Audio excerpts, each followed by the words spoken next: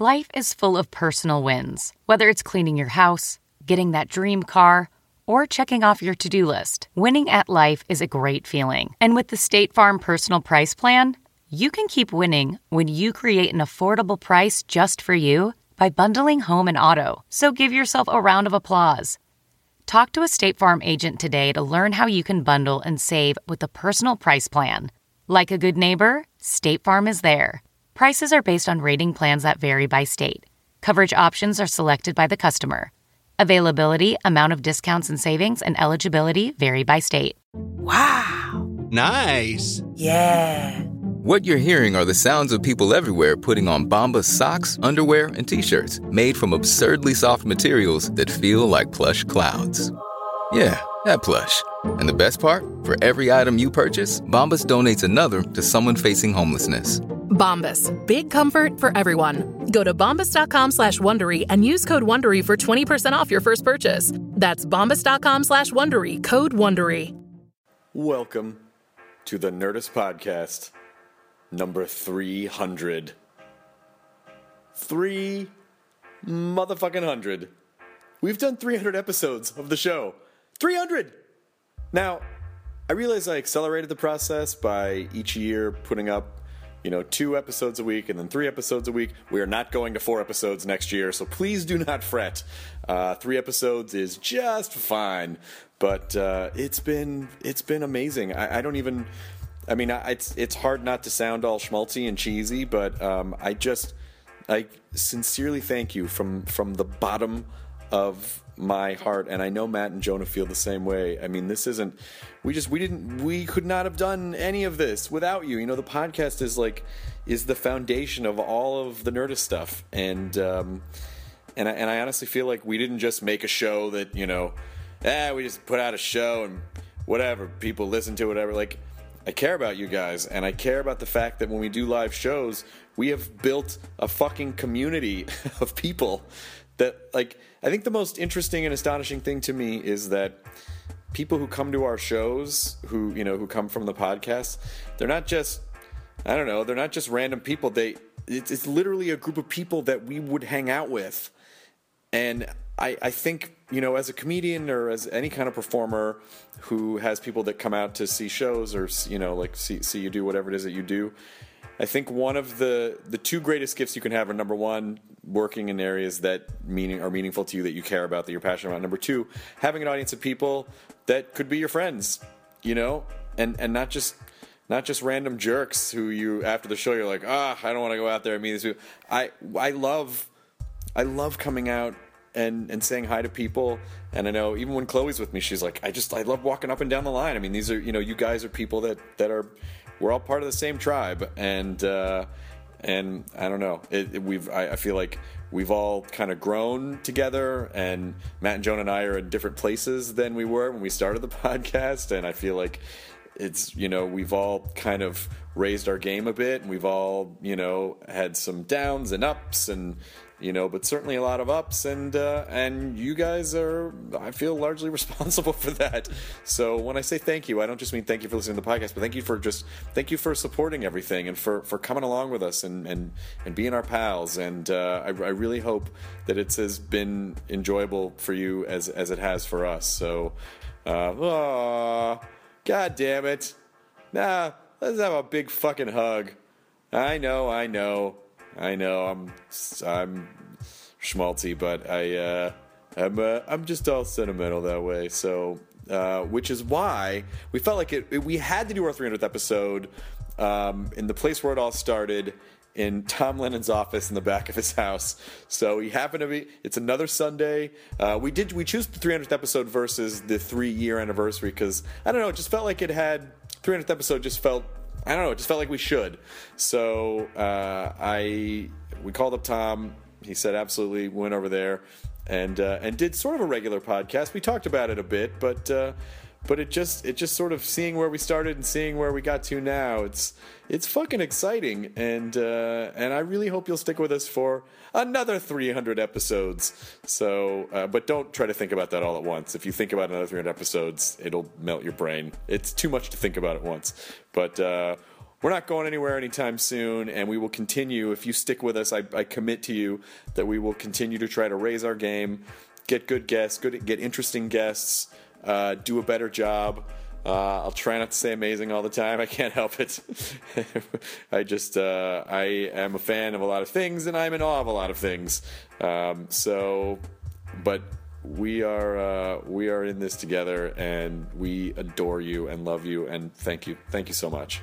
And a couple people whose names I would like to throw out into the public consciousness because they deserve a shit ton of credit for all the shows we do. Of course, Katie Levine, podcast producer extraordinaire, who I handed the production aspects of the podcast over to almost a year ago now. And she's been incredible. She produces a lot of our podcasts, so huge hugs to Katie. And also our bookers for the show, Ashley Olivia and Debbie Wonder, who used to work at Conan. They came on, they book all the Nerdist stuff for us, and they've been responsible for a lot of the great guests that we've had this year. So I mean, we couldn't have done it without them. Our show PA, Kyle Clark, who pops in from time to time. Our pal Nick, who works at E, whose radio studio we have basically been squatting in for the last couple of years, who just, quietly stays in the corner, and sometimes we pull him onto the episode and he does his work, and I know we get in his way constantly, but he deserves some credit as well for putting up with us. Hey, Nick, we're coming in a podcast today. Malcolm Montel's coming in. Okay, great. He's been so cool to let us share the space with him. Technically, I don't know if we're really supposed to be in that studio, but no one's told us not to in the last 2 years, so I guess it's okay. And also Anna Monoguchi, whose song Jetpack Blues, Sunset Hues has sort of become synonymous with Nerdist podcasts. A lot of people are like, how can I get that for a ringtone? Well, you can just go on iTunes and buy Anna Monoguchi's album, Dawn Metropolis. And the song is Jetpack Hues, Sunset Blues. So huge thanks to Anna Monoguchi as well. So here it is, the Nerdist Podcast, number 300 with Tom Lennon. Enjoy this burrito. What? He said it before the show. What the fuck? Things are changing, man. Now entering Nerdist.com.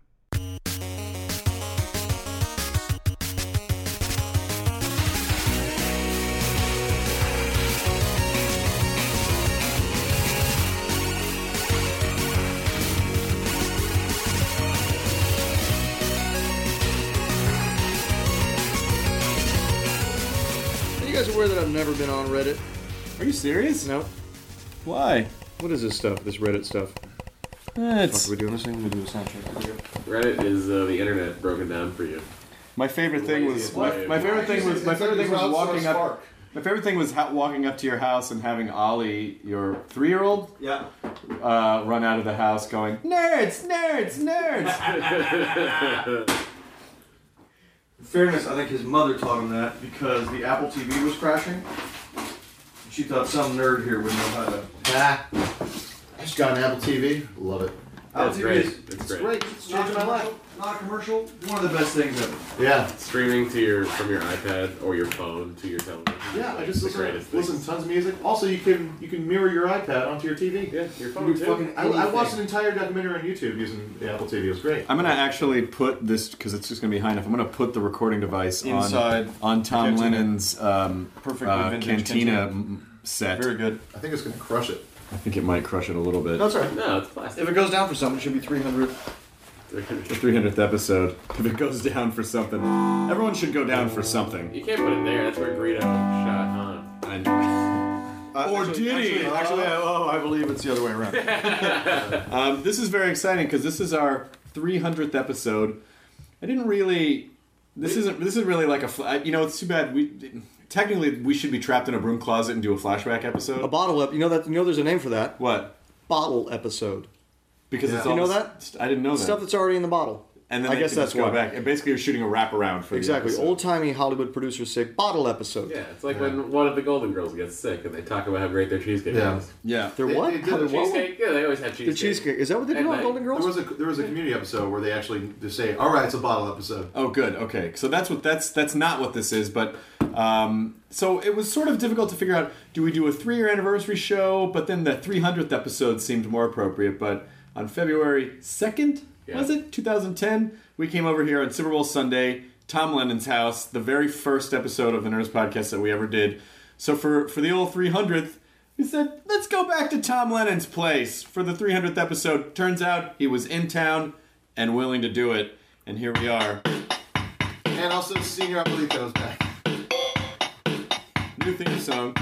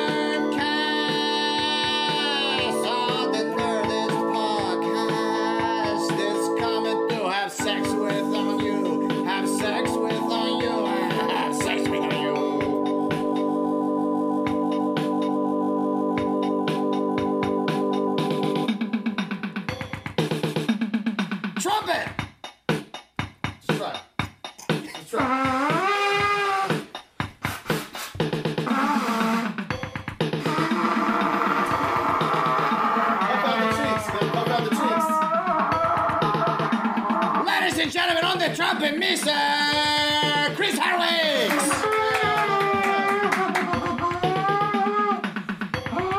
Nerdist Podcast number 300. This is Sparta. That is some jazz, man. Righteous. Sorry about that. Oh, wow. I put my mouth all over your Thanks, Senior, I believe. And then he goes back. Look, he scurries right back into his spot. There he goes. I'm surprised you've managed to keep him in the walls for 3 years. You know what it is? He's got that little hole right there. I've convinced him that I'm like a Raja Ghul to him. And but I'm not really teaching him anything useful. I'm mostly teaching him Casio. Yep. You know how you're supposed to become an idea? Yeah, exactly. He's become an idea of that. You're part of the League of Casios. There's a couple of us. Tom Lennon, star of Dark Knight Rises. Oh God! Did the Dark Knight return too? He returned to rise. He returned to rise, so he could rise. Well, he returned in animated form. I should go get in the house and get my script page from that movie to show you guys. I also have my call sheet from that day. By the way, that movie code name while it was being made, Man-Bat, Magnus Rex. Magnus Rex. I believe named after Christopher Nolan's son, who's named Magnus. And of course, Rex meaning the king. So the movie had a code name the entire time. The Great King. Yeah. Tom's entire scene also makes it into the trailer. That was a bummer. Well, no, I mean, it was really great. It was also super exciting, but like a year had gone by. I'm not amazing at keeping secrets. Nor was I. So I had been told, it's the only secret I ever kept was that I was in The Dark Knight. And then, of course, the week before it came out, every single line of my scene, the whole damn scene was a trailer for the movie. Now, were you in more of the movie and they cut you out? No, sir. Okay. I only had one other joke. Okay. I had one other joke. What was the joke that didn't It's survive? a little jokey. I get why it was cut. The joke I said at the end of it was, I cannot recommend that you go hella skiing. And then I say, honestly, Mr. Wayne, looking at your charts, the only part of you that seems to be in good shape is your liver. So if you're looking for a hobby, I recommend you take up drinking. All right, we'll do that right and now. that was the end. Yeah. That's awesome. And then, but that was some pretty jokey stuff. Yeah, so that got cut. So here we are. It was 300 days ago No, It was 300. How many ago no, was it it? was almost 9. It was like 900 days ago. 900 days It was a ago. little more than that. 900 days of Nerdist. Yep. 900 days. And we came in here and sat down and said, we're going to start a podcast. Let's call Tom Lennon. And we don't know what it's going to be about, but we'll just talk. And then something magical happened in here, Tom Lennon. That's right. Something magical. We talked about embarrassing celebrity encounters that we had had. Oh, did I talk about the time I chased James Gandolfini around? Did you talk about that? I think I did. From I think there? I did. No, that I sounds think I super brought familiar. it because I think shortly Yep. before that I saw him at a restaurant. Yep, I chased Gandolfini around a Did casino. you chase around? Have you No, had it any, was so sad. in the It's- last 3 years? Have you had any good besides Christian Bale and Bale a couple times. I did another movie with Christian Bale. Which one? I did it. Terrence Malick movie. We're also trying to reboot Newsies. It's called Newsies, New Boot Goofin' Newsies. New Boot Goofin. They're now these Newsies is really goofies. But there's I'm no. sorry, it's called New Boot Goonies. It's like Newsies, but today. So it's just some kids on some iPads just flicking. Exactly. We should have gotten a transcript of the first episode. It's basically it's called Newsies 2013 RSS feed. It deals a lot with the phone hacking. I mean, it's really dark.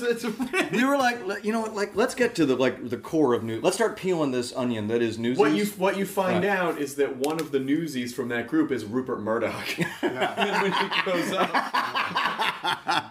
He'd still be too old. it's a little bit of that. Matt Myra makes a good It's point. a little bit of Bonfire of the Vanities. There's a lot of different elements in it. You're really influenced by Newsies. The hat. Yeah, right now I am wearing the Newsies hat. And Yeah. you have a Cockney accent all the time. What? Are you talking about this one? Yeah, very, very good. You fucking cunt. Yeah. What? Extra, you cunts. Read all your belly, you cunt.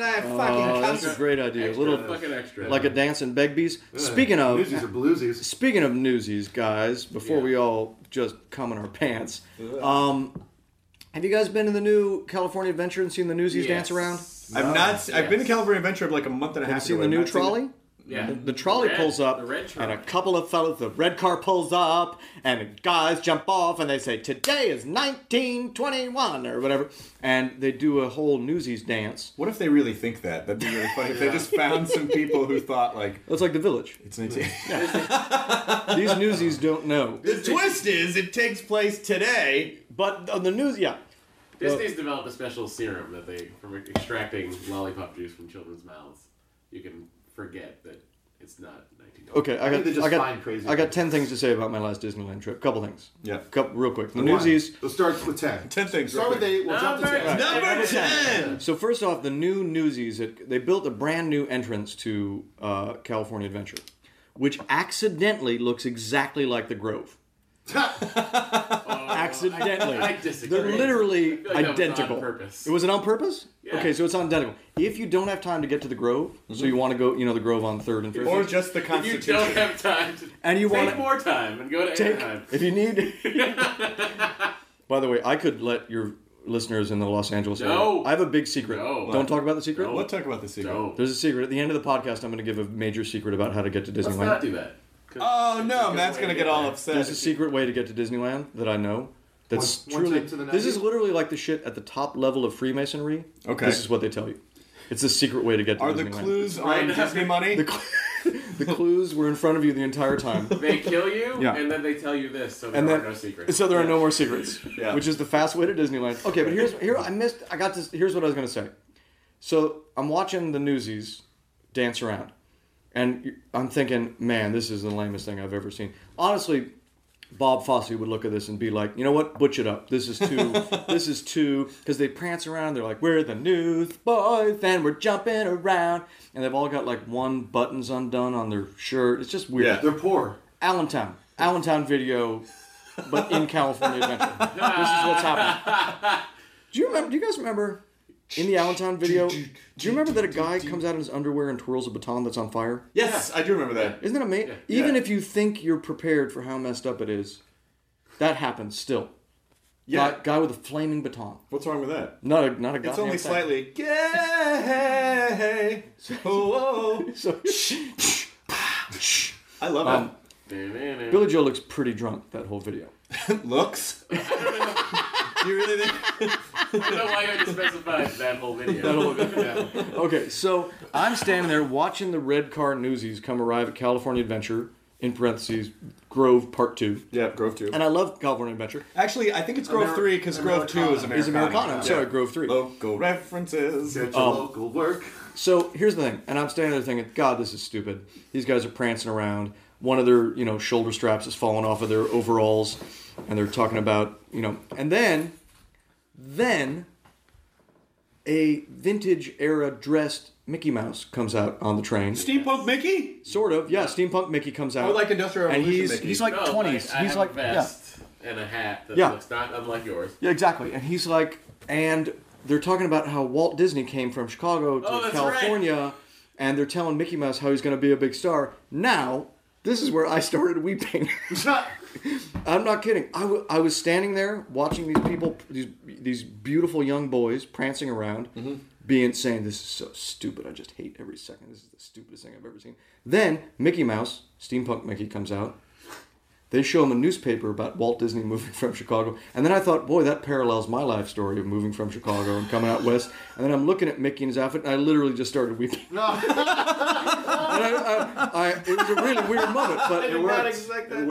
I was not expecting at all. Although, in fairness, I also started weeping once when black and white Mickey used to come around the corner in the show.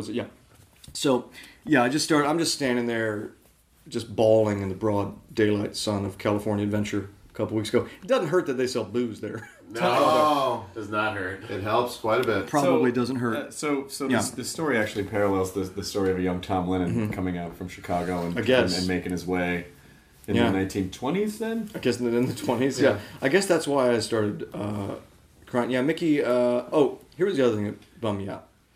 Number 9!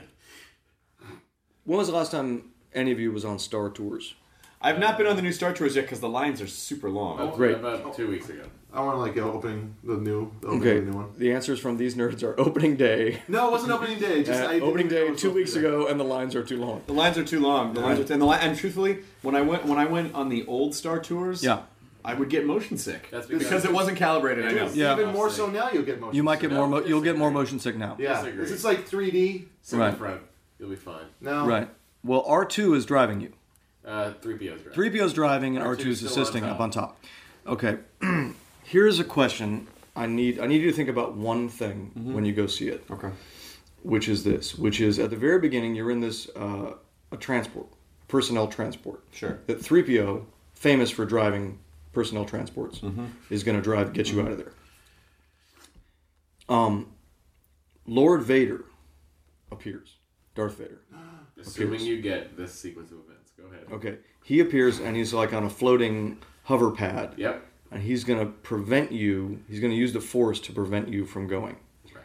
Now, someone directed this new Darth Vader. When you think about Darth Vader... So far, this sounds like a breakup.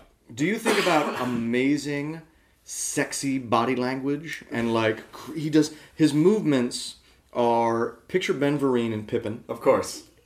Singing. I was really already doing that. So you can sort of see the outline of his dick in his like dance pants, and his legs and arms are all just like moving around like Dr. Octopus snaky arms, like the new Darth Vader in Star Tours. For some reason, he like dances at you when he throws the Force at you. It's gonna make you mad. The short version is you're gonna look at Vader's body language and you're gonna say, this is ridiculous. But something happened to Vader between Star Wars and Empire where he went from very emotional and angry and like maybe it was from that period. Maybe he did dance a lot. Yeah, and then in Empire he got a lot more like leave them to me. Like it got a little more. I thought the ride was supposed to take place between the two movies. Can you call in right now if you know exactly the chronology of Star Tours? Yeah, we'll wait. But I don't think that's... So wait, Star Tours is after the Christmas special, but before Empire. Yes. Well, right? At the same time as the Endor. So it's a little... while they're on... Okay. During the Christmas special. It's a little glam Vader. It's just a little glam Vader. It's really sexy. His body language... All you can think is, wow, they got an amazing professional dancer. But to be fair, at some point, Vader was Anakin Skywalker. He had a sexy moment. Yeah, very. with Amidala, Yeah. they would have. I mean, Right. To me, it was just about the sexy body language. Like, I feel like when Vader points his fingers at you and starts choking you or using the Force, he's a rock. Okay, And so then that was here's two things. I have two, Number three. Number three. 7. Number 3. Down 8. When you wait for Star Tours, Yes, you do. and little trick of the trade, if you stay in one of the Disneyland hotels, a couple days a week, Tuesdays and Thursdays, you can get into the park early, and one of the lands that opens first for early, it's called Magic Mornings, is Tomorrowland. Okay. So you got your Space Mountain, you got your Buzz Blasters, you got your Star Tours, you got a bunch of things you can knock out. You could be done. You could be done by the time the park's open. Do you go into the rotating So you can see all the new products? the stuff that's coming out They're still 10 years behind. 1955. They're coming out 10 years ago. That's a new Amana Rain. Wow, look at that. Someday robots will be in our house and they'll be our personal servants. Interventions. Interventions, yes, interventions. I think they might be closing interventions. Here's what I found disturbing waiting for Star Tours. Is, to me, droids should either sound like this. Or they should talk like this. Okay. They're either older British ponces, Right? or a series of digital beeps and whistles. Yes. They shouldn't speak Spanish. Why not? I know that I just don't know why. is fluent in over 6 million forms of communication. Why I suppose one of them is probably one Spanish. of them could be Spanish. It just throws me for a loop. I'm not. Wait, stop. Here's my thing. If his English version of C-3PO talks like this, shouldn't the Spanish one be like a super like Castilian, like super like it should be the equivalent like Spanish. like the one Hank Azaria does? Yes. It should be the most it should be the most flamboyant Castilian kind of voice, you know? Yeah. But I feel like a macho Spanish voice coming out of a droid, which is what you get when you're checking out Star Tours. There's a droid who's like, Buenas tardes. Yo soy más macho. ¿Quién es más macho? Yo soy R5D5. Favor de and it's not true to the either. So you think? It should at least be a fruity Spaniard. Okay, that's all I'm saying. That's a fruity Spaniard. Or a digital whistling I like machine. a musky Spaniard. A musky Spaniard. Yeah, I like a muskier Spaniard. I'm just gonna say it threw me for a loop. So that's 3. What's the number one the California thing? Screaming. I love California Screaming. I did California Screaming last year in the rain. It just got real cold and rainy. And I was like, there's not going to be anybody over there. I'm going to run over there. If it's still running, and I run up, there's nobody in line. I'm like, is this thing still running? They're like, yeah, for now. So I jump on. I'm like, can I be in the front? They're like, you bet you can. Get in the front. Literally, it's like what? Have you seen Zero Dark 30? What we do to those guys to get information out of them? No. That's what I did to myself in a cold rainstorm on... I waterboarded myself. I'm glad you brought that up. I'm actually working on a script called Zero Dark 30 something, and it's all about how a group of malcontent suburban couples go and they show Bin Laden the malaise of life. I love it. And how it may not turn out the way you expect, and then Bin Laden gets really sad and just dies from ennui. Can we call this episode of the podcast, episode 300, Zero Dork 30? Yes, of course we could. Good. Let's do that. Yes. What are the other things? I'm actually, here's the thing when you have a 3-year-old, none of you guys have kids. And let me tell you right now, just don't ever do it. These are like my kids. Yeah. But better. Much better, because they're adult men. See how much sass mouth I have to put up with? You are like a dad. You're not really around when I need you, and you're really mean. Here's the thing about, so I'm at Disneyland like 4 or 5 days a week now. Going to Disney. Are you writing something for Disney? No. You're not. I did, but it went away. Did they give you a It really always goes special away. fancy pass? Nope. You didn't get the... No, I have one, but you buy it. Yeah. Yeah. The secret of, no matter how much you work for Disney, the way to get a secret pass to Disneyland to buy it. is you go Did online you go on and the you buy cars it. ride? Because just it seems like a normal lot person. of fun to drive an hour and 15 minutes. To go pretend to drive a car? Yeah. Wow! It's slower! Remember, at the end of this podcast, I'm going to give you the secret route to Disneyland. Matt Myra really doesn't want me to give it up. Not do that. Why? You really don't want me to give it up. I don't want to get busy. It's very... This podcast will be the single-handedly thing that will make might be. us busy. Maybe someone posted on Reddit and then it blows up. We don't want it to blow up. It is really amazing. It's It'll the save you... 90, right? Do you take the Not the 90, Do you you're take close. the 210 to the 57? not. No. It is. Could you? The No, 210, that, the 57. 210. That leads you to Altadena. Why would you go that way? Because it cuts across. It cuts across. The 57, it goes right to Anaheim. I'm gonna give it to you for real at the very, very Okay, end. okay, we'll get this at the very end. What have you been? I assume that your first appearance on the podcast. That's when things really started to click for you. Things right? really clicked. Yeah. As you can see, most of the stuff around here is now made out of gold. If you Yep. look, Yeah. lot of This couch, by the way, way more uncomfortable. When Well- it's made out of gold. yet it's gold. Yeah. You got a Vibratrim over there. Got a I wanna Vibratrim try over that. there. I Oh, wanna you're gonna try love that. We had Hardwick up on the Vibratrim. It was really nice. Yeah. What's been going on in the last 900 days? A lot of stuff. You always have like Yeah. 10 movies in somewhere. You know my theory about that is What? because you need to. Yes. Yeah, because the odds are 9 are not going to go. Of course. Actually, I'll do you one better. 10 aren't going to go. How do you at this point? Do you even have to go pitch stuff, or do they? Oh, good heavens, yes. Really? Yeah. No, it never gets better. It's funny because last year we put out a book called Writing Movies for Fun and Profit. Right. Fun and crossed out. Yeah. You and Ben came on and talked about. Oh, sure. How to sell a movie. And you would think that we'd like now that we know all those pitfalls, you can avoid them. Yeah. The answer is no, you can't avoid them. All the exact same bullshit keeps happening to us. Yeah. It's just we've already written a book about it, so it's less surprising, I guess. What are we doing now? We got a movie at Sundance we're very excited about. Oh. Called Hell Baby. Oh. Yes. The one. Starring, Yes, we That's had a stacked cast. Now we had a too. 10-minute conversation on Doug Loves Movies about how, and Ricky Lindholm was there about how she shows her vagina in the movie. Ricky. Everything. Ricky is a super confident girl, as you know. She's in real good shape, and I will leave it at that. But I leave that scene for Ricky to talk about. Although to be fair, Ricky doing that scene started with her doing a podcast right where you're sitting right now. Oh. Where Ricky was over doing her making it. Did you jokingly say, and there's going to be full frontal nudity in the movie, and she was like, okay, and you're like, shit, I guess we better write this because she's just agreed Pretty to much. it. The whole movie was just a smoke screen. But Ricky was over and we were talking about the movie, and I was like, boy, she's really got the character is the Wiccan sister of the main character who's like super flaky but super upbeat. No, Ricky is Ricky's amazing in the whole movie, but I will leave it at that. She's amazing. She did a topless scene before. Yes, in Last House on the Left, which Yeah. I couldn't watch all of. Right.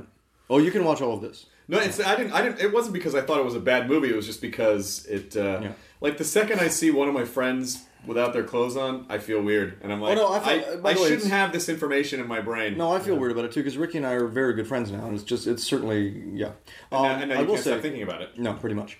But she got in really amazing shape for the movie too. She was already in great shape, and then she knew she had like 2 months to do this kind of crazy scene, and she got in like crazy shape. So yeah. So that is we're at Sundance. We're in the Midnight Program, which is where like. I guess it's where they first showed like the Saw movies and Paranormal Activity and stuff like that. Is this movie? Are there actual scary parts in it? There are some very scary parts in it. Yeah, like Is it like a horror movie that's just also really funny? Exactly. Yeah, it's just a horror movie that happens to be funny. Which is the best way to do like a horror comedy. Well, the thing about horror comedies. I think not that many have come along because it's hard just to do comedies. Yeah. So to do like two genres is just harder. Yeah. So, but we were very lucky. The stars, we're not the stars of the movie, me and Ben. It's Rob Corddry's a star with Leslie Bibb, Keegan-Michael Key, Ricky Lindholm. It's some very, very Kumail's good. in it, right? Kumail's got an amazing scene in it. Yeah, like there's a ton of people in it. It's so funny. it's a very Did our scenes dreamy. get cut out? Your scene is in. It's just shorter than you think. It's a frame. Yeah. But we're going to be in the entire trailer. You're the entire trailer. They're listening to you guys. They're listening to you guys bitch about Doctor Who.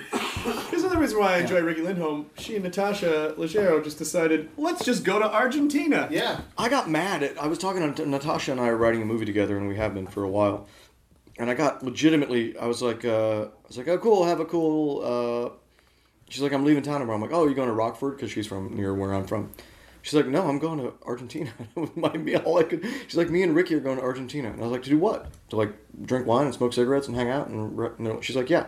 Yeah. And I was legitimately, all I could say was. Was there any part of you that's like, and this is, I hope this doesn't sound xenophobic, but is there any part of you that's like, I hope they make it back? Like, is there any weird part of it that's like, No, they're in. Here's what Tom did. What's that city they're in? When does this podcast come out? Because I don't think we should be announcing where they are. No, but they're in like. If you can find them in Argentina. By the way, they're in like. It's not like they're in like the jungle of Argentina. No. They're in like this huge city. Yeah. It's just like what they call the Paris of South America. Yeah, wait, of all of you, we've all been fed the same line. They must be out committing a crime. Because I was also told, Natasha on the phone was like, well, it's the Paris of South America. That's just what they call that city. That's exactly word for word what you said to me on the phone. Sao Paulo's in Brazil. No, it's, what if they... Buenos Aires. Same as, yeah, which is like, if you look at it, if you just see pictures of it, it looks like it's gorgeous. Yeah, I know it looks gorgeous. Right. But what if the Paris of South America is like what if that's an ironic? Oh, this is like the Paris of South America. Yeah. They're like, oh, it's like a joke. They mean Paris, Texas. And you get there, This is the Paris, Texas. it's the Paris Hilton of South America. Yeah, but like it's like following their exploits over there on Instagram is crazy. Like it's just them like out drinking wine, smoking cigarettes. Yeah, I know. And, like, No, it sounds amazing. Like went like tangoing with like guys. Like it looks like they're having a blast. I almost shot a show in Argentina a couple of years ago, and I foolishly had never thought. I wonder how long it takes to fly to Argentina. It is a ridiculously long. What are we talking? 14? At least. I think it might have been like 19 all told. Like, because you fly. I think you would fly. You gotta change somewhere. Yeah, you fly to Brazil. I think, and then pop down. But the time difference is like an hour from here. Yeah. There's no like big time shift. Right, because you go straight down. You just go down. Yeah. Straight down. Right. And the Earth still turns that direction, right? Yes. Yeah. For now. But that's shifting? Who knows? Who knows? Precession of the Earth. It's a whole. You guys could do a whole episode about that. Nerds. We're gonna give the Earth some notes. Yeah. And just can you spin the other way? Have you guys read it? It's a great book. Graham Hancock, Fingerprints of the Gods. No. Yes, it's all about the precession of the Earth as it spins and it wobbles a little bit. Mm-hmm. Ooh. You want to hear the end? You want me to jump to the end? Well, no, that's a huge spoiler. I could spoil that book so big for you. Oh, I'll do it. You want to do it? I don't want to go through the trouble. Okay, it's like a 900-page book. Are you ready? Start with page 2. Start with page 1. Is it? By the way, No, people are gonna get mad if we spoil the book. Okay, go buy Graham Hancock's The Fingerprints of the Gods. He also wrote a book called The Sign and the Seal, where he goes and actually finds the guy who guards the Ark of the Covenant. What? In Ethiopia. For real. What? Graham Hancock, look it up. Did they look at it? You guys want me to open it? whisper? It's beautiful. I'm going to whisper. Turn, if you're not... Okay, ready? Spoiler protection music. No spoilers. No spoilers. Oh my God! That's amazing! What an ending! That's enough. Bullshit! It's amazing. Read Graham Hancock, Fingerprint of the God. Read, by the way, if you want to just lie around with a nerd conspiracy boner of the highest order, Ancient Aliens? any book by Graham Hancock. When do you have time to read? I don't. This is years ago. Okay. Years ago. He asked some great questions, though, like why did in Central America and in Egypt, why did they develop pyramids at about the same time? Why? Well, it's just like when two comics on different coasts write a joke about... Is that the same? So you're comparing the pyramids of Egypt and Central America to Itchy Asshole by Dane Cook and Louis. That's exactly... Yeah. So... But can we be honest, the pyramids are the itchy asshole of... Can we be honest, though? The South American pyramids were Dane Cook's. Oh, you like one. Flat Top? Good one. No, I think that if you want to build a tall building at the time, that's the way to do it. Because they couldn't... Oh, way to fucking... Myra, way to take the wind out of that gag. We were having a great talk. Sorry, I just need to... No. The debunker strikes again. Way to bring in the facts. Well, if something's got a wider base at the bottom, it's probably... If they want to go up. Yeah. Want to go up, Tom. Yeah. That's the way to do it. Actually, his cold serves that well, because he's going to be like, that's not how it works. Excuse me. And then he nasal sprays himself. Are you doing okay with Matt sick in your place? You're sitting as far from him as possible. This is irresponsible. Well, that's why we're out in the Chuckle Hut, as we call it. But, I have, like, the worst OCD I've ever... Like, I put Purell on my hands. Sometimes, when I'm done with the Purell on my hands, I just smear my whole face just for a second. It seems like a healthy idea. Just to get all of the earth off of me. Sure. Does that work okay for your skin? Feels great. Feels really good. Does it dry it out or anything? Probably. Yeah. Probably. No, so Matt Myra is wheezy in my house. I'm sorry, Tom. It's Like, gross. he's It's like fine. Wheezy? It's fine. You mean Wheezy Jefferson? Yeah. Yeah, yes, exactly.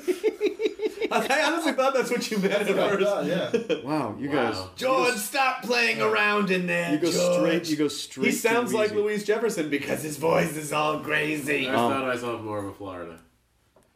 Flow. Us too. But by the way, it's interesting because Jonah Ray threw out a theory before, which is if you ever have a sinus infection, get in any ocean, and it will immediately go away. No, it's a good way to like the salt water sucks a lot of that stuff out of your But just head. don't get it in Los Angeles. Like, It's like just, drive it's what away. I grew up doing, and you know. Well, you have Hawaiian water. We have Los Are you Angeles from Hawaii? water. Yeah. Can I ask a quick question? Sure. And some people are going to get mad about this. Why is everybody in Hawaii kind of weird? Well, take any small town you've ever been to, carve it out of the earth, put it in the middle of the biggest ocean in the world, Okay, that's the answer? and just let it blend. I have another Let it question sit, for you. simmer. Is Malakalikimaka the thing to say? No, it's not, because it's Mele Kalikimaka. Okay, that was fair. And by the way, Mele Kalikimaka never said Oh that. shit! Never said What did I say? Oh, God. Demon rises by the from way, the lava. and the point is, it's the Hawaiian way to say Merry Christmas, but I believe they have a full panoply of gods that have nothing to do with... they don't give a fuck Well, about, right? Just they like have... just like any of the missionaries went anywhere. It's like Yeah. they said, "Oh, your fire god? Well, that's the devil. See, Right. that's this devil. It's the same. Right, we already have that. Yeah, exactly. Yeah. Oh, and this? Oh, this is this. What a fucked up thing to Yeah, do for someone to rest. go, by the way, your god is actually your devil. Yeah. What? Yeah. This whole time? But what about the wind god, the sun god? Oh, that's all just one guy. Why are you trying to turn... Just one dude. That's like a shitty best friend trying to turn your girlfriend against you. Yeah. Oh, dude. Yeah, dude. Yeah. No. I have a question for you. It's a little more of a serious question, but it doesn't have to have a serious answer. Someone asked me... Oh, wait. I have the actual answer, and it is serious. Okay. We'll be right back. That's some good trumpet playing. Okay, what was the question? Now you got a serious question. Someone asked me, and it was during an interview the other day, and someone said, like, what do you define as success? How do you feel like, I finally, because, no matter what happens, it always feels like, oh, no, there's still this other thing, or there's still this other part, or there's still this other thing that I haven't done, or yeah, that's good, but it's still not, like, how do you... That's a great question, because I was thinking this, I got to meet Tom Cruise a couple times last year, and I keep seeing, like, these trailers for, like, 4, 5, 6 new Tom Cruise movies that are coming out. Right. It's just like, wait a second, well, when did he make that movie, and Jack Reacher, and Oblivion? Well, he has a time closet, which is sort of like a portal to a parallel dimension. Ooh. Or actually now, and this is a little more current, he's stepped into another computer simulation of the universe. Guys, there's 5 Tom Cruises. We all know that. Oh, that would be great. Yeah. Oh my god! Triplets. That would be great. Can you imagine? What if it was like The Prestige, and there were actually There multiple were. Tom Cruises, and that's the big thing we find out at the end. Oh, who's the one who has to hide in the box? The other one. Siri. The least Scientology one. The dickheaded one is the one that has the greatest act of humanity at the end. Great. I fucking love it. God, I love The Prestige. I didn't love it like that. at first, but I find that I think about it more than I should. Let's watch it right now. Take a quick break. We'll be back in a second. Yeah. We're going to stream The Prestige, and we'll be right back. Oh, The Prestige! Shit. Better than you think. So good. Oh, guys, now let's watch Dune. Tesla. David Bowie as Tesla. Who would have thought? Really good. Bowie as Tesla. I feel like when Bowie was Tesla, that's like Anthony Hopkins as Edison should have shown up and be like, "This is mine." Perfect. And then just taking it. Yeah, like the real story. So that it actually, there's a parallel story between Hugh Jackman and Christian Bale of Tesla and Edison. I love it. That's the other side of the Prestige. Okay, we're now really in deep here. Well, I hope we They're left some breadcrumbs. outsizing each other. I'm not sure if I can get out of this idea anymore. Do we leave a trail of cookie crumbs? So let's see. So there's to Bowie's Tesla Yes. in the Prestige. Hopkins is Edison. And all the hats keep appearing, right? Hats? Yes. Hats? Yes. Hopkins is Edison. You don't see Like, his give me face. all of these are my hats. You don't see his face. For the first time you see Hopkins, you see these feet shuffling in the woods outside of Tesla's compound. Yeah, hat. And he picks up a hat. Yeah. He puts it on his head, and the camera reveals that it's Anthony Hopkins. Yes. And he's got that big collar. Yeah. And the tie He of says, Watson, Edison. come here, I want you for a moment. Yes, and then Watson is like this Renfield type character. Yeah, he's Tom Waits. He's Tom Waits. Alexander Graham Bell into this for some reason. That's what I meant. Yeah. You know who I meant. But, I mean, we're okay. Oh no, Watson used to be with Edison, bailed. jump ship. New twist in the story. Exactly. Right. That's a prequel. I don't know why we're talking through this instead of just shooting this. Many years before. What do we need? We need Tom Waits and some hats. We need Tom Waits. We need some hats. We need Anthony Hopkins, which is probably kind of tricky. What do we need to make the movie? But let's go back to the time you met Tom Cruise. I would say go see it and see for yourself. So I met Cruise twice last year. 2 times. Once was at a table read. Mm-hmm. Here's something fascinating. Tom Cruise does not read scripts to decide if he wants to do them. They put together a table read of the whole thing that he participates in. So he sits... Sounds expensive. Is he... I don't think it matters. I'm sure if he does do it, they'll make their money. I'm pretty sure when it's a Tom Cruise movie, they're just like, fuck. And here's what was interesting. The movie was not made. And so you go to, it was at MGM, and it was about sometime last year. And there's a table read, and he comes in and says hello. First of all, he's the most engaging person you might ever meet. That's what Simon Pegg said when he was on the He's the single podcast. most engaging dude you're ever going to meet. You immediately are like, he walks in, he's like, hi, I'm Tom. And you're like, okay, cool. You want to have sex or what? Why are we still talking? Why are we still talking? Because you've just been like hypnotized by how cool he is. What do you think that is? He's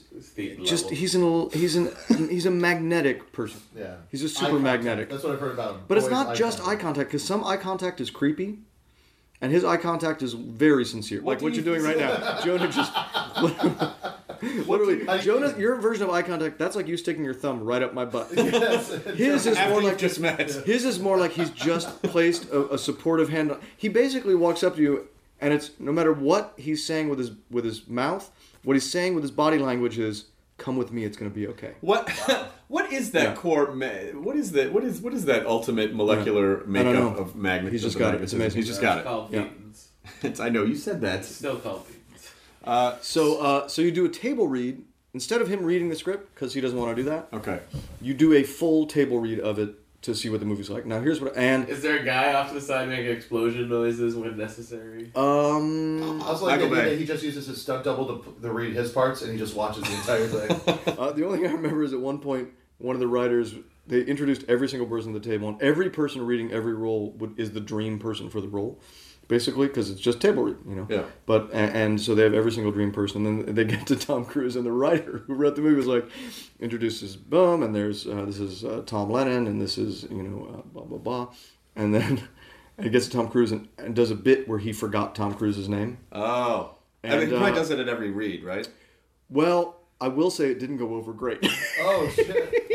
It was one of these awkward times where the writer... That poor guy was like, this is going to crush. This is going to kill. Ready? And he gets Cruise like, and reading the role of Nick is and you could just see, and Tom Cruise, who's been the coolest dude you've ever met until this point, just like a little tiny fire in his eyes. Where he's just like... And I was like, it's like your worst nightmare. It's like, oh my god, I just made a joke with Tom Cruise. In that moment, the movie had no prayer. Oh, it was everything was over. It was just like this. It was so quiet.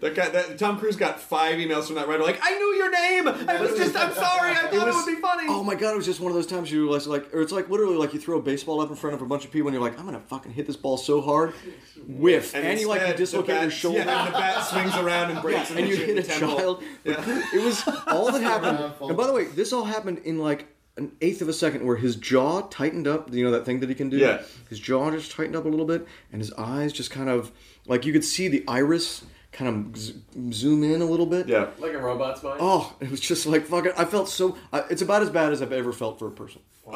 It was the guy who made the joke that did not land. Then, so Cruise reads the script, and he's never read it. Because you're here because he's not going to read it. Yep. He wants to hear it. So, and then he gives a performance that literally has you fucking beside yourself. You just can't believe it. And you're like, oh, that's why you're a huge movie star. Yeah, he's great. He's amazing, and he's reading it for the very first time. Someone asked me. I was talking to a couple guys, and they were angry that Tom Cruise was the Jack Reacher character. Like that character is supposed to be like supposed to be 6'5", whatever. Yeah. But you have to think in Hollywood terms. Right. There are maybe 5 people who can open a movie that way. Yep. Maybe 5. Maybe that could open a film like that. Who of those people? Yeah, Jack Reacher's supposed to be like a mountain of a man. Who looks like the character of Jack? Like you got to have a little, the brother from Everybody Loves Raymond. Yes, right? Brad Garrett. Yep. And who else? Let's see. Conan's very tall.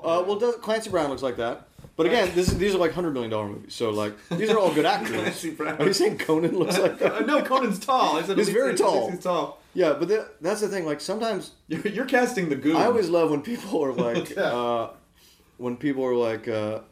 oh, they should cast somebody who's the right height. It's like, well, what if they cast like the biggest movie star in the world? Some of my wife's relatives once in Ohio, some relative of my wife once said, I swear, I feel like I want to come out and give it a shot in Hollywood because, I could wait at those auditions. I could get in that line and wait. and I just was like really struck by the idea that to some relative of my wife, she thought that like the biggest part of it is waiting in lines. It's like there's no line to get in. Yeah. The only line that I know of is the one on Van Ness and Sunset for Let's Make a Deal. Yep. Yeah. That is real. That line you can get in, dress up like a crayon, or eventually you'll get in. You will get in. Yeah. But like for the role of Jack Reacher, they didn't have a line. No. Where they're like, okay, let's see. Cruz some is tall first guys. again. Sorry, guys, got here last night. His case wasn't camped Well, out. it's like the people that fucking bitch about Hugh Jackman being too tall to be Wolverine. It's like should have been Danzig. Here's what I'll tell you. A couple things about me. 10 things about me. And by the way, you're right. It should have been that dude from Danzig. Yeah. I love the book Les Miserables. It is my favorite book ever. But it doesn't sing. It does not sing to you yet. I love the musical Les Miserables. I haven't seen the movie yet out of the screener. I would say, fly on the wall. Hugh Jackman is the perfect Jean Valjean for a variety of reasons. Because in the book, Les Miserables, which if you have not read, read any book by Graham Hancock and read any book by Victor Hugo. But Graham Hancock's Les Miserables. Oh my God, it's fucking you find out conspiracy. You go down in the catacombs and the bones spell something. Why are these bones are actually 50,000 years old? Yes. Yeah. There was like a European civilization. Yes. Thousands of years before. Right, when you realize like the eye sockets are much bigger or something's weird. Yeah. Anyway, Hugh Jackman's perfect Jean Valjean. I'd argue he's a pretty good Wolverine. But let's go back and talk about the second time you met Tom Cruise. What was because you probably didn't really spend a whole lot of time talking. Didn't spend that much time talking to him. Came up, he said, "Hey, I'm Tom." I said, "Me too." And then I quietly fell in love with him for a second, which you do. My wife got real annoyed because I came home and I was like, "Honey, let me talk about his biceps for a minute." Do you feel like he knew who you were? Don't know. Can't tell. I'll bet he's seen Reno. I'll bet he's seen stuff you've done. I was surprised that Bale, like Christian Bale, when I got on the set of Dark Knight, was a big Reno fan. Really? Which made me much more confident because I was like, boy, I feel pretty stupid. Now, if you'd shown up and he had the mustache and the glasses and the short shorts and be like, I just thought this would be a really funny way. I thought this would be a really funny way to say hello to you. You know what they? You were talking character. That'd be amazing. But you know that they, Akiva Goldsman. I'm in a movie called Jonah Hex. Yes. Very briefly.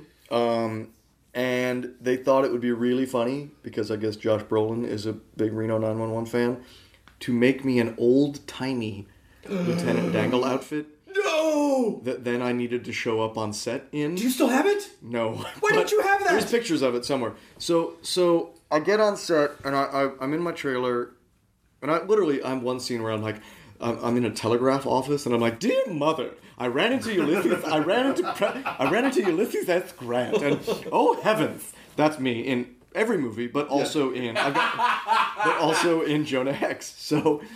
So I walk into that's the scene I'm going to play. It was some piece of information they needed to get out in the amazing film Jonah Hex. So I get to my trailer. Pause for a minute and watch that scene. Okay. Yeah. That's me. That's me. It seemed like a good idea. Yeah. So I walk in the trailer and they've got obviously a Civil War era Lieutenant Dangle outfit. That's fucking and awesome. It is awesome, but it's also like I'm on set and it's like Josh Brolin's cool and he's got his face is all fucked up and melted like Jonah Hex, and like Will Arnett's in the movie and they're all looking really fucking cool and everybody's got like cannon guns. It's like everything's cool. And it's one of those times you're like, everybody obviously thought this would be an amazing joke for me to show up on set in this outfit.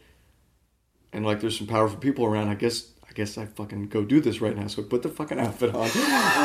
And I know this is not what I'm wearing in the movie, but they're going to drive me down to the set. And I'm going to go, they're going to introduce me to Josh Brolin in this fucking outfit. And, I just felt so humiliated. And all the Teamsters around are like, "That what you wear in a movie?" And I'm like, no, this is a joke based on this other thing that I do. I don't get it. Yeah. What's the joke? Just, no, I like a joke. Tell me to joke. I'm a funny... I'd like to point out that Jonah Hex was a little less profitable because they made that costume. Here's... Okay, ready? So it's hanging there. I put it fucking on. I go down to set in the van. I'm waiting. What's up at like the Disney Ranch, one of those places out there. And I show up on set, and like Akiva Goldsman walks me in the outfit. And you know what? Killed. Just about killed Josh Brolin. He laughed so hard. That's not where I thought the story was going. I for sure was like, I'm standing there and everybody's going to be like, oh, hey, how's it going? How you doing? Yeah. Cool. So we'll be shooting in a minute with you. No. But the answer is it actually killed. So while feeling horrible, then of course, I'm done. Then I got to go ride back and get in my real costume. Right, of course. With another team. She was like, how come I can see your penis? What are you doing here? Anyway, that one worked out. Did you actually attach a foreskin? Oh, always. So the story that you were talking about was the second time you met Tom Cruise. Second time I met Tom Cruise. First time you just can't stop looking at his biceps. At his arms and his face and his eyes. They're kind of like, they're literally like when someone's got a little too much cleavage showing and you just kind of can't stop staring. It's like, so Tom it's almost Cruise unfair. is like the personification of cleavage. His arms are, to a straight man, looking at Tom Cruise's arms are the equivalent at looking at like the perkiest pair of C cups you've ever seen in your entire life. Okay. Maybe D's. So Tom Cruise, but they're on his arms. Tom Cruise is the tits. Crazy. Yes, he literally is. So the second time, hosting this like education fundraiser for 20th Century Fox. Yep. Big fancy event, blah blah blah, backside thing, money for schools, yada yada, blah blah blah.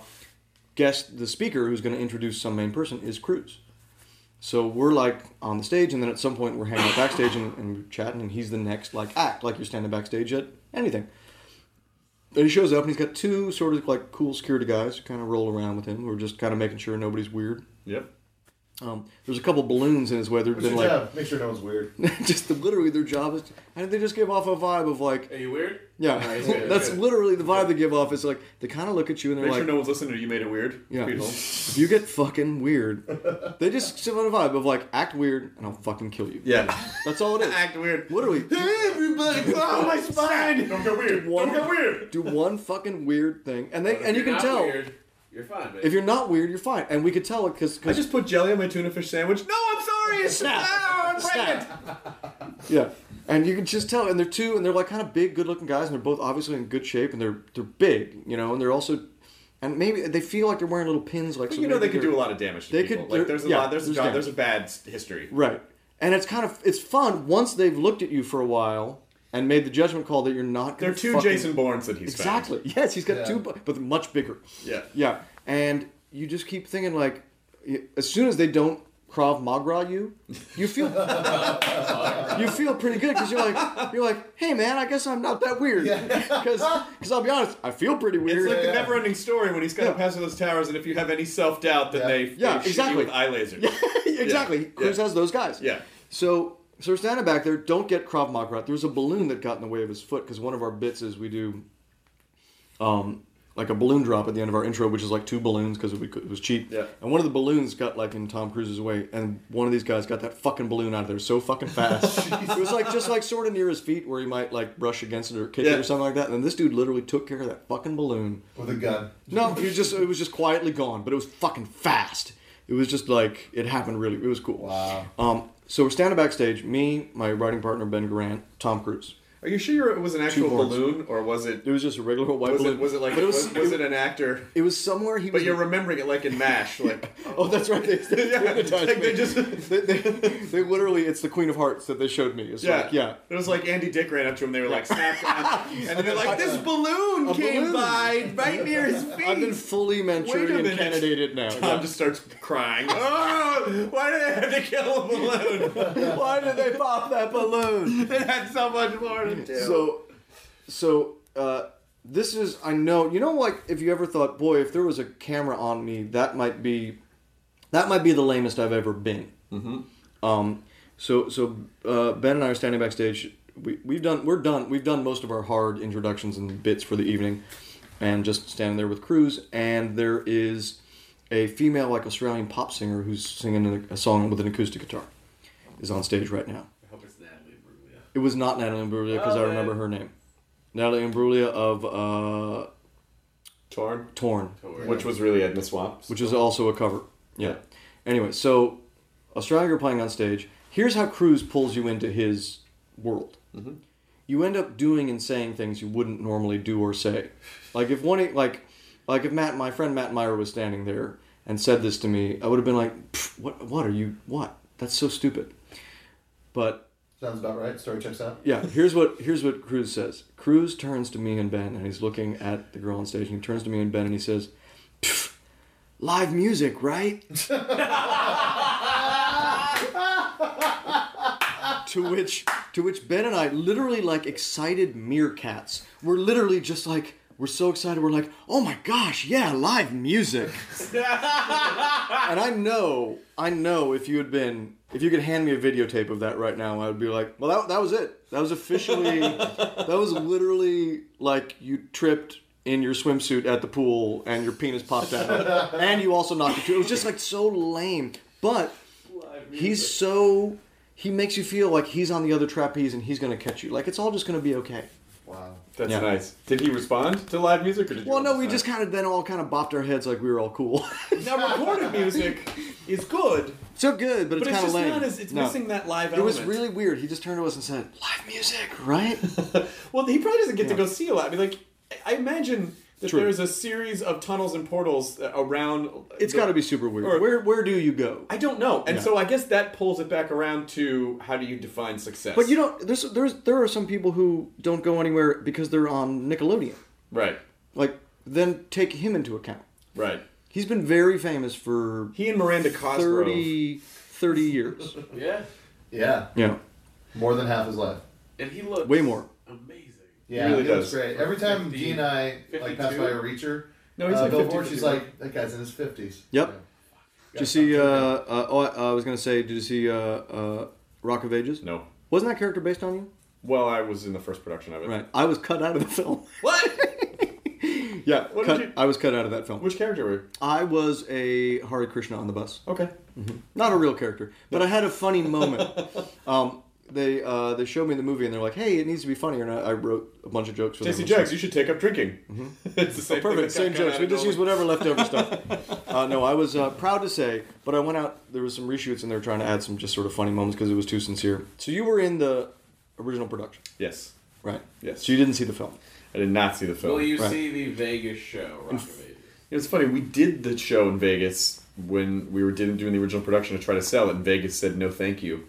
And so it's cool for them that actually it came back around. I'm probably not going to see it. Probably better for you to not be tied down to a show in Vegas that's like 9 times a week. Like to be honest, I couldn't have done the Thursdays are dark. If you're at the Frontier, which I know is torn down and doesn't exist anymore, but doing like. It would feel that way. It might as well just be in the parking lot. Living on scrambled eggs and like toss salad. Well, you weren't even American recycled air. Yeah. You weren't even able to go to New York with it, right? No, I was not able to go to New York with it, which is fine. I don't know if my voice would have survived the 8 shows a week. Probably not. It would be stronger now. But the Broadway version of the show, I think, was Broadwayed up, and our version of the show was really fun. It was like Kyle Gass was in it, and Dan Finnerty, and it was a lot of like it felt a little more UCB than Broadway, which was fun. And I'm making fun of. Yeah, exactly. Anyway, no, this one's relatively sincere. Yeah. So the movie was pretty sincere, but boy, Cruise is really ripped. He is super ripped. I remember seeing the pictures. Way too much. Yeah. You were going to talk about success, and then you talked about Tom Cruise. Oh, that's the accidental. See, that's how you get drawn in.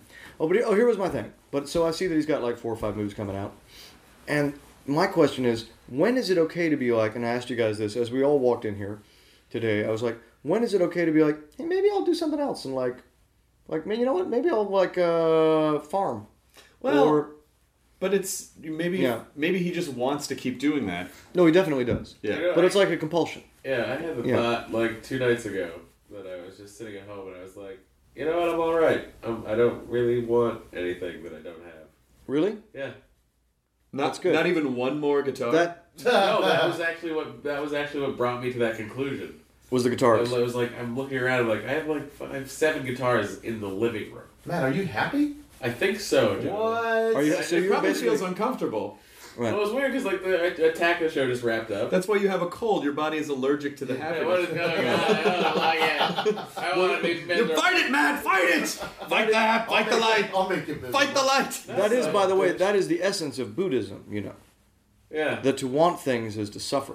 Well, Yeah. So as soon as you can stop wanting things, you will stop suffering. Well, I think So either you're being a Buddhist or you just have all the guitars you ever need. Well, no, I think it was. Maybe the shallow version. It was honestly just a sort of a moment of realization. Like I'm fine. I have a nice little townhouse. I have a car. I'm good with the car. Whatever. I like a new car, but I don't need a new car. And I know it. I've seen your car. You need a new car.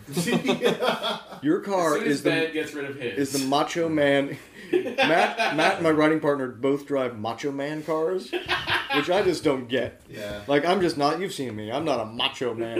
They have like giant, like off-road, like lift kit We Jeeps. have the same Jeep. Yes, on occasion they've both been parked in front of my house, and I just assume people assume there's a bear. Did you get the accoutrement? The Bears convention, and I don't mean the football team. I mean big, burly, gay guys with beards. Did you get the balls attachment from the, oh my God. the toe bulb? In the No, I got a Jeep just because I wanted a penis. And a convertible.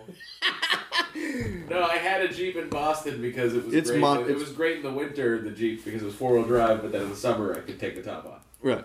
And I was like, oh, I love this little thing. It's like a go-kart. It's like a little tiny go, and then I got another one. It's not tiny. Right. It's a large vehicle. It's a big vehicle. No, and you got it lifted up. Mm-hmm. Yeah. So you feel like you've achieved success. I feel like I'm good. How about you? I don't know. I feel like if I just keep on doing things, I'll feel good. It's about the process, right? Not about like. But has that proven to be true yet? Yeah.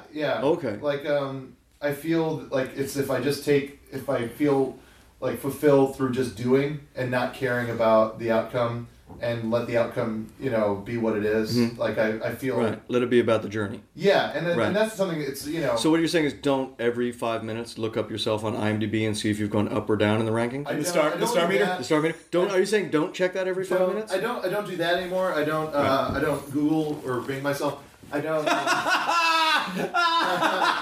God damn it! I don't. I don't worry about that stuff anymore. I care more about like. I'd love to be like that. It sucks. Yeah. I mean, it's tough. It's really like my whole past couple of years has been trying to. He's doing it. He just Purelled his face. Yep. Trying to keep it perspective is because you can think to yourself, I need more. I want more. Look at that guy. Look at what he's got. Look what he's got going on. Right. It's like I want that, but then right. But then you get to right. If you get to perspective and you start meeting a lot of those guys, you realize they're not happy either. And there's someone else behind you. There's someone else. For the record, I would like to accomplish more things, but But you probably won't. Great.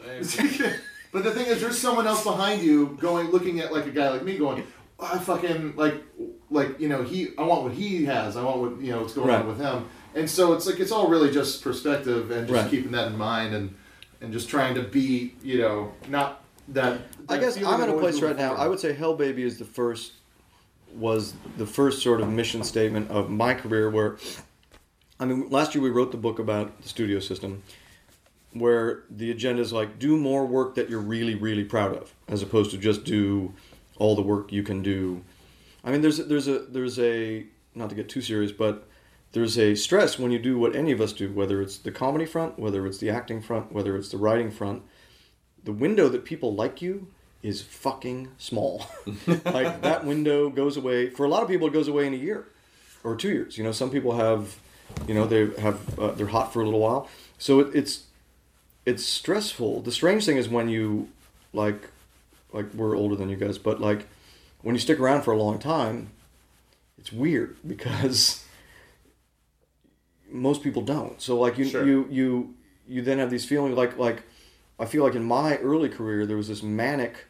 Ben and I wrote every movie that was ever we could write, which led to people hating us on IMDb a lot because some of them are bad. In fact, there was apparently the trailer for Scary Movie 5. Originally, Lindsay Lohan was screaming, watching something on TV, and it's because she's watching Herbie Fully Loaded. I guess they changed it for the movie because they couldn't get the rights, but I happened to write that movie.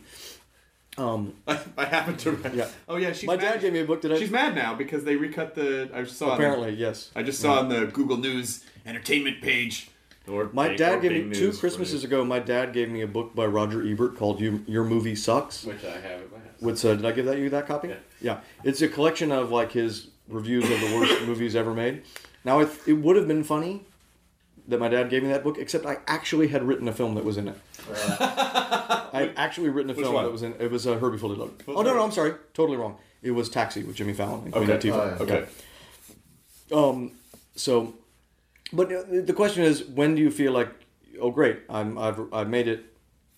I'm going to relax and be cool. I don't know that exists ever. Does it? It does. I hear that speech that Jason Robards gives in Parenthood. Sure. Near the end, where he's like, "You don't cross the finish line. There's no touchdown. You never spike the ball," or whatever. Yeah. And I'm like, oh, why? And when I saw that movie, I was like a teenager. I'm like, why am I crying? Right. The one thing I'll say, Chris Rock said something to me interesting last year when I was making yet another crappy movie. And he said when he was at Bernie Mac's funeral, not one person talked about his career or what a great comedian he was. Everyone talked about what an amazing father he was. Really? And I thought that was pretty interesting. Yeah. And he mentioned that to me, and I was like, I guess that's something to strive. Oh, like be like a person who's like good. Yeah. Oh, right. So you mean like a person who sold a lot of scripts? No. Because that'll provide money for your kids to go to a prep school, and then you won't have to deal with them. Exactly. Yeah. But I remember thinking, I was like, oh, fuck, right, yeah. Like, what if you're just like an awesome person? Yeah. You could. You could do all of this. I don't know. Yeah, and just be like really great. No, it was interesting, but yeah, I don't know when you feel like it's okay, because I always feel like, and I feel for me and Ben, I always feel like, fuck, we're hot right now. We got to keep, And the answer to your question before is we're working on a lot of things. The coolest thing I think we're doing, other than Hell Baby, is we are writing and directing the Baywatch movie for Paramount. Oh my God, that's awesome! Yes, which is very exciting. Is Hasselhoff going to be? Hasselhoff has. Did you see the stack of? By the way, if you didn't know what I was writing, there's a telltale clue in my office, which is amazing. About there's 200 episodes total of Baywatch, but there's most of them on that show. Well, you said Hasselhoff is? Hasselhoff has a brief appearance in the script right now. Yeah, and Pam and a couple of them. Yeah. But we're actually calling it. It's actually called. The script is actually Baywatch Red Tide. We wanted to say 2 things, which is 1, we're taking this deadly seriously, and 2, we're going to make 8 of these. Yeah. That's great. Yeah. So Baywatch Red Tide, we're doing it for Paramount. It's very exciting. They're so amped up on it that we already shot a teaser for it. Wait, so you guys get to direct that? We are directing it also. That's great. Mm-hmm. And is that more of the like with Hell Baby and then now Baywatch? Is that you guys want to maybe go? This is a bit of a hybrid. This is definitely a big studio movie, but it's a hopefully a smaller, smarter version of a big studio movie than some of the big studio movies we've done. So this would be more in like the Brady Bunch vein of like. I would Starsky and Hutch for sure, which we actually did a lot of the writing on and stuff like that. So. But is that something that you kind of want to like kind of a Coen Brothers? Hell Baby is the first movie we ever directed together, literally. Yeah. And this will be the second one. Will be Baywatch. That's great. Do you think like maybe on the scale of Hell Baby, it's like some of you guys are going to try because it's like talking to like Bobcat. He just. That's so funny. We're making all the same movies for the same guys as Bobcat. Exact same company. Yeah. Have you seen his tattoo? Oh yeah. But that's the thing. When you spend a lot of people's money, you don't get freedom. Yeah. So. I mean, our next movie, Hell Baby, was a very inexpensive movie. We already have a follow-up to it called Backwater, which is a movie we're going to go down and make in the swamps next year. Oh, that's right. Shreveport. Usually that's where people go for nothing better than Shreveport. Yeah. That's the kind of stuff we're working on. But Bobcat's doing cool stuff too, which is like he's just he works on stuff so he can just he wants to make a movie every year. Right. And what if you made movies where there's no committee? Yeah. I mean, the thing about when you make movies for the big studios is the committees are massive. I mean, there's just producers after producers after producers, and even who can be on the call to give you notes is complicated. Arranging the notes phone call is a couple of days. Yeah. So that they can figure out who's going to be on the call to yell at you. Yeah, just that takes a little And bit. I imagine that there's always one voice from the side that comes up with a note that it's seemingly... It almost probably sounds like they're talking about another film. Oh, it's They're crazy. Like, how? It's absolutely crazy. There is a weird Everyone thing. gotta have feet in this movie? Yes, you gotta watch out. You gotta watch out for at the studios, especially like it's a weird thing of like people that want to like make their bones and like show how smart they are. Is like there's this weird sort of competition to see sometimes like who can give the most notes. Yeah. Which is like if I give any advice to young studio executives, it's like it's not a contest.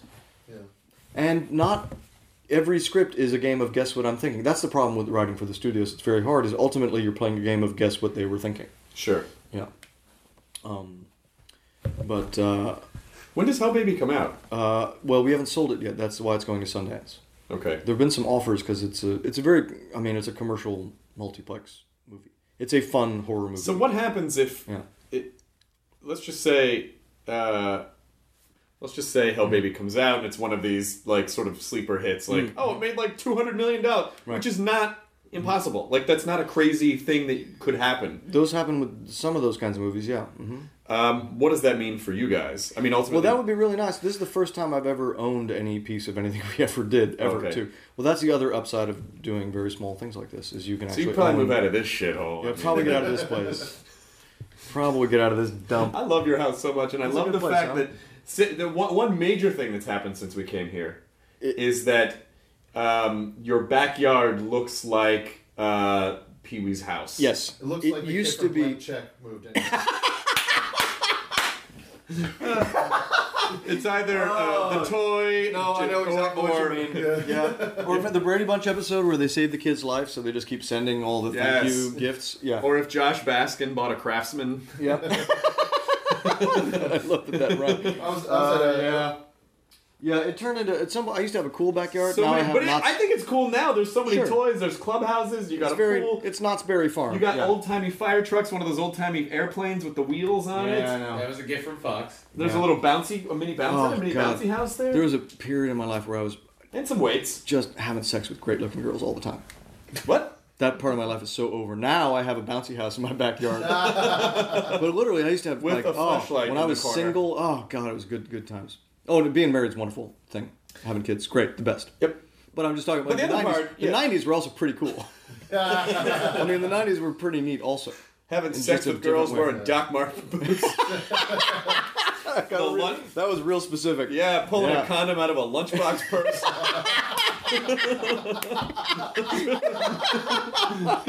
Yep.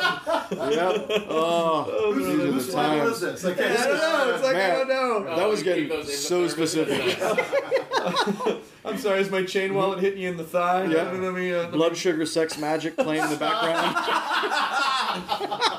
I got the 6-disc chains are mixed up. Portishead's Dummy is on there too, and throw some glory box on there. Oh God, that's great. See you at the Horde Tour. Yeah. Palooza. Oh, you guys, we did it. We did it. Now this 300th episode was more spiritually the 300th episode because we didn't really talk about it's.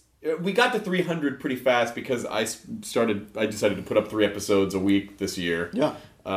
Which was the result of. Doesn't mean it's not hard to get to 300. No, it's still hard to get to 300 episodes, but I honestly, of all the things in the world, I think the one thing that was the most interesting to me about doing this podcast is how many times you get jobs. Especially when you first start in the business and you keep going, well, this is going to be the thing, or this is going to be the thing, or this, and it's never the thing. It's never the thing. And the lesson of, maybe instead of trying to fit into what other people want, if you sort of just follow your own idea and something that you really are having fun with and care about, and it's not for any grand reason other than like, well, this is just a fun thing that I care about, and then weirdly that kind of becomes the thing. I don't know. I think there's an interesting lesson in that of rather than trying to chase stuff, just figure out what you want. Figure out what you like. That's everything. Yeah. That's not something. That's everything. Yeah. That's actually the only thing that there is. Yeah.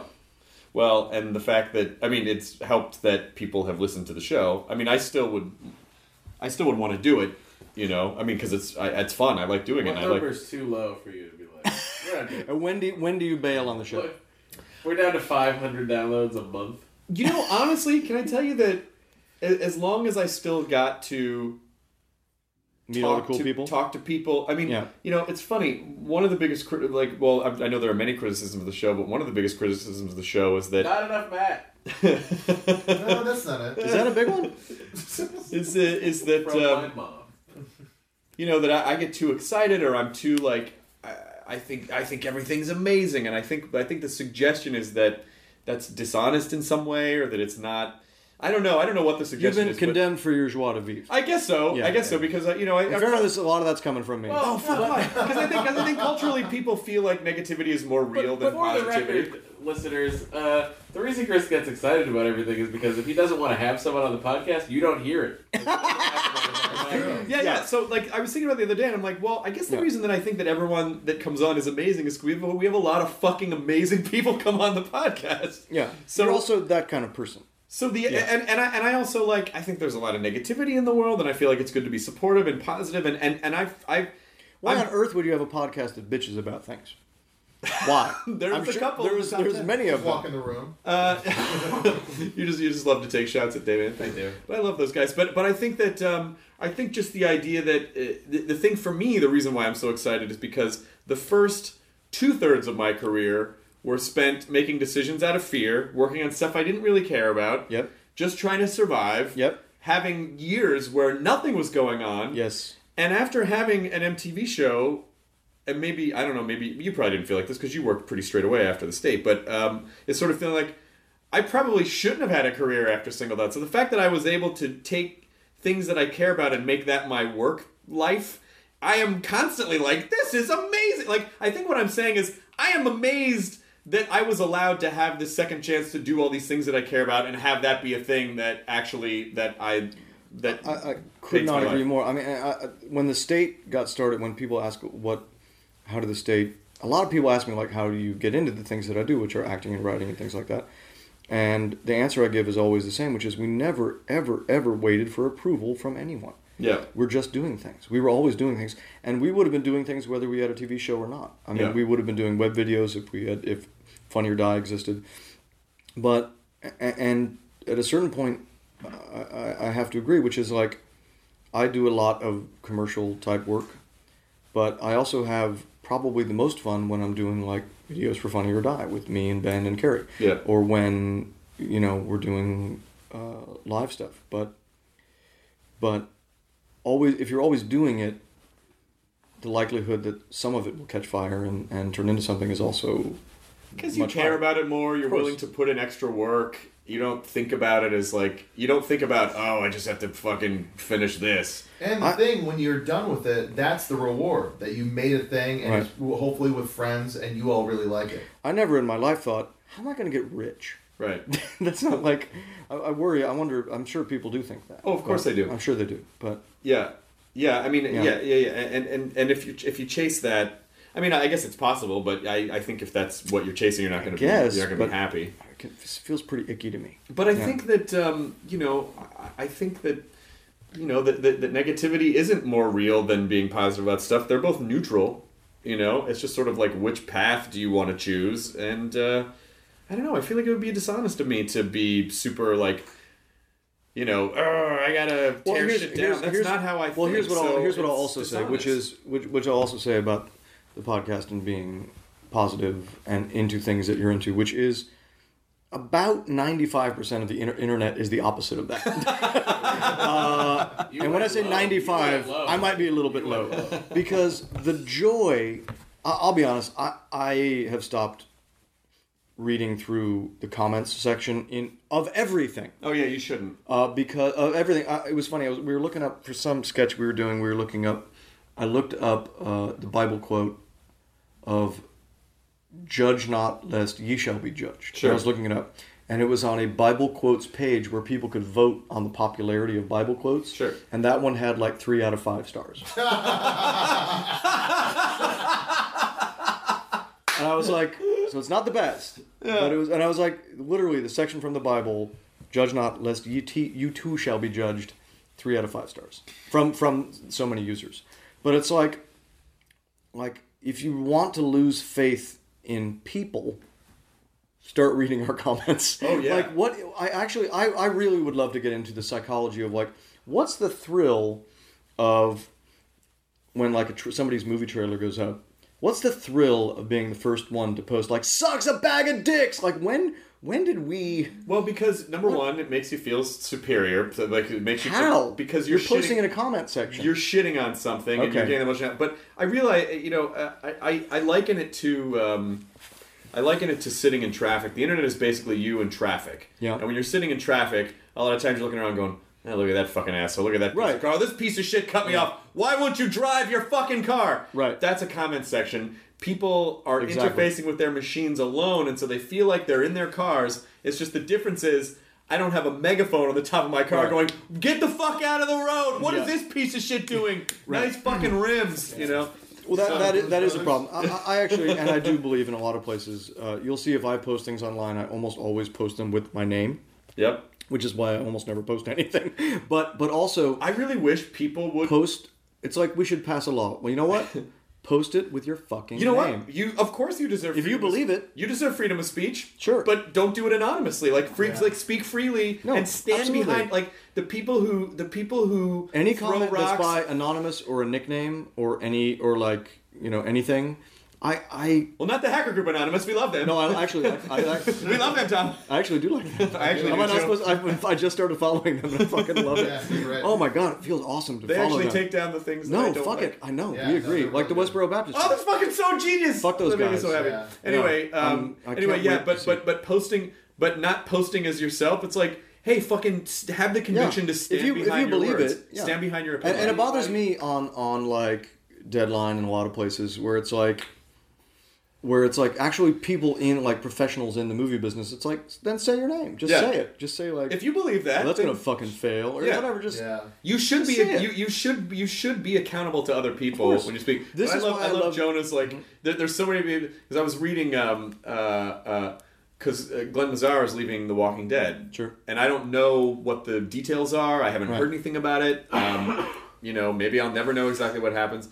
But I went to the Reddit page. I went to the Walking Dead subreddit, and I'm just watching it. And it totally reminded me of Jonah's joke about historians going, the thing you got to understand about Caesar is when it's like people talking from a place of authority, and it's like these people are writing these really like, well, the real reason behind, you know, the thing with Dish Network and the real thing you got to understand about the producers. I'm like, I just want to write like, you don't know what you're talking about. You weren't there, dude. You know, it's like you can't just kind of hear something in passing and then go, I got this, guys. This is if you're not there, if you don't have the actual information, don't say anything. Yeah. This is I feel like we lived in New York for a long time, and it's interesting because when you come to Hollywood, you have to go to like the ArcLight to get a movie theater where it's guaranteed no one's going to talk and be on their cell phone and stuff like that.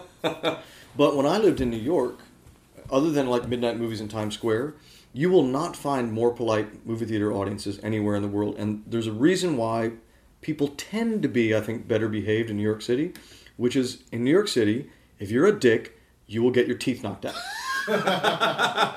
There will be someone right there, literally in New York City. If you're like texting and being a dick in the movie theater, someone will hand you your teeth. Yeah. Someone will hit your face. And you know what? The world needs some of that. It's just checks and balances. Yeah, you're right. Los Angeles has this thing. Everybody's got a force field where they're like, doesn't no matter. one wants to, like, people just get away with the worst behavior. The worst shit in the world because they're in their car, they're far away, and they've no... Or it's just no one wants to... You know what it is in Los Angeles? I honestly think it's... Maybe there's a sense of people going, oh, I don't know who that person is, and I don't want to hurt my image. I don't know. I feel like there's some sort of a weird... But we reward such shitty behavior in New York City. If you're a dick in line, if you cut in a line, a guy from Yonkers teeth in a hand. Hands you your teeth back. Says, how you doing? I'm Mike from Yonkers. Boom. I guess you don't know how standing in line works. And they say, online, I guess. Crack. But here, in LA, I should be more respectful. Yes, once in a while. And I know because I've been on both ends of that in New York. I think... and it's good. It's just helpful. Just when you're... Just to keep the dick meter in check. Humility. People being kept in check. Yeah, a little bit. We used to do that. With fists. With fucking knuckle sandwiches. When I worked... No one gives knuckle sandwiches in Los Angeles. When I was working in Venice They give Beach, knuckle like, lattes. There was so I was working at Venice Beach. There were so many like rich people that lived there, and they would come in and just be a complete dick in the store. Like they're used to being a boss, so they're just going to boss everybody. Oh, yeah, what? Yeah, like, and I was polite, but like my boss would never allow people to treat anybody like that in a store. It's like, hey, can you grab me this? No, you have legs and hands. You go grab it. You bring it to us. We'll check you out. It's like, like my boss would always keep these assholes in check. And it's good to do that, because then they would get flustered. They go, okay, you're right. Yeah, it's just people forget because they're just used to sitting in comment sections. Nerdist podcast was episode 300 was great until they started bitching about the internet again. All caps rage. All caps. What do you expect? But honestly, fake complaining aside, it's been a really fun 300 episodes, and I really I feel like you've never really lived up to the first episode. No, that's true. I feel like you started so high. We changed the theme song. Mm-hmm. We started at the top of an Egyptian pyramid. And just rolled down like an Egyptian slave. We got lower as our fan base grew wider. Yes. Hey. Well played, John Ray. Well played. I want to get a plaque for the garage, though. Don't you think? Episodes 1 and 300, or just one. We'll put up our platinum podcast album.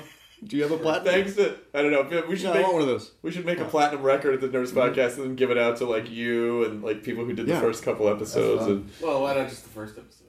Yeah. Okay. Then we only have to make one for me. That's true. And then I could do cocaine off of that back here. Oh, I could sit back here and say, I used to be somebody. See this guy here? This is Jonah. That's Matt. I know all these dudes, man. Well, that's Chris. Look at that. I know. Hang on a second. Sweetheart, don't go anywhere. Hang on. I'm not too messed up. I'm okay. It's fine. Tom, you haven't slept in 4 days. I'm fine. I feel fine. What I realize is the human body doesn't need sleep. I can jump in. I sleep. You mean I haven't wasted time in 4 days? I'm jumping. I'm jumping computer simulations and I'm sleeping in other simulated universes. See? So I'm fine. Dolphins are always half awake. Guys, I got this. Every dolphin in the world is half awake right now. I'm gonna write this. Always. I'm gonna do this Baywatch movie. I'm gonna make a movie out of Baywatch. Tom, you were supposed to do that 3 years ago. I'm gonna do it now. It's never too late. What are you doing, man? It's never You're too late. renting this out from a family that owns that now. Do you want to play us out? Do you want Jenny and her new husband. Open the door. He'll come out of that little cubby. Senor Abuelito, open the little cubby. See if you can get him out. When he enters, it's a very magical thing. Oh, there he is. Chris, when he enters, it's a very magical thing. I would have been. There he is.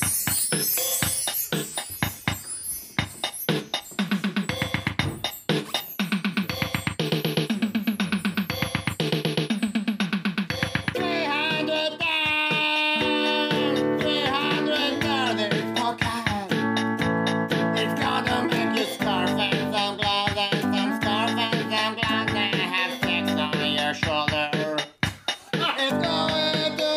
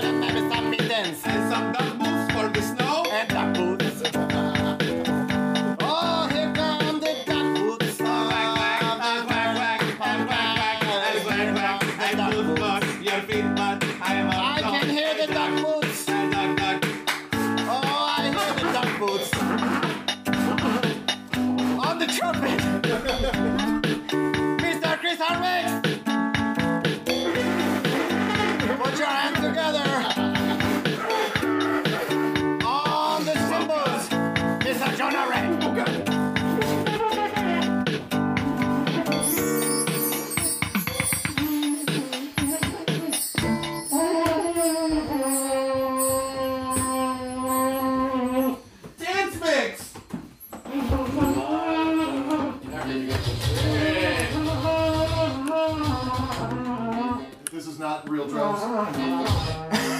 Oh, shit. Oh, God. Should we just all... Okay, it's over. It's over. We did it. We did it. Should we just take our shirts off and bro out for a little while? Yeah. All right. You want to smear some Purell on each other's chest? You joked, but yeah? None of them were syphilis. Sorry, buddy. I really never bone your bro by not telling him you're on Goofy set. Let's try it again. Now leaving Nerdist.com.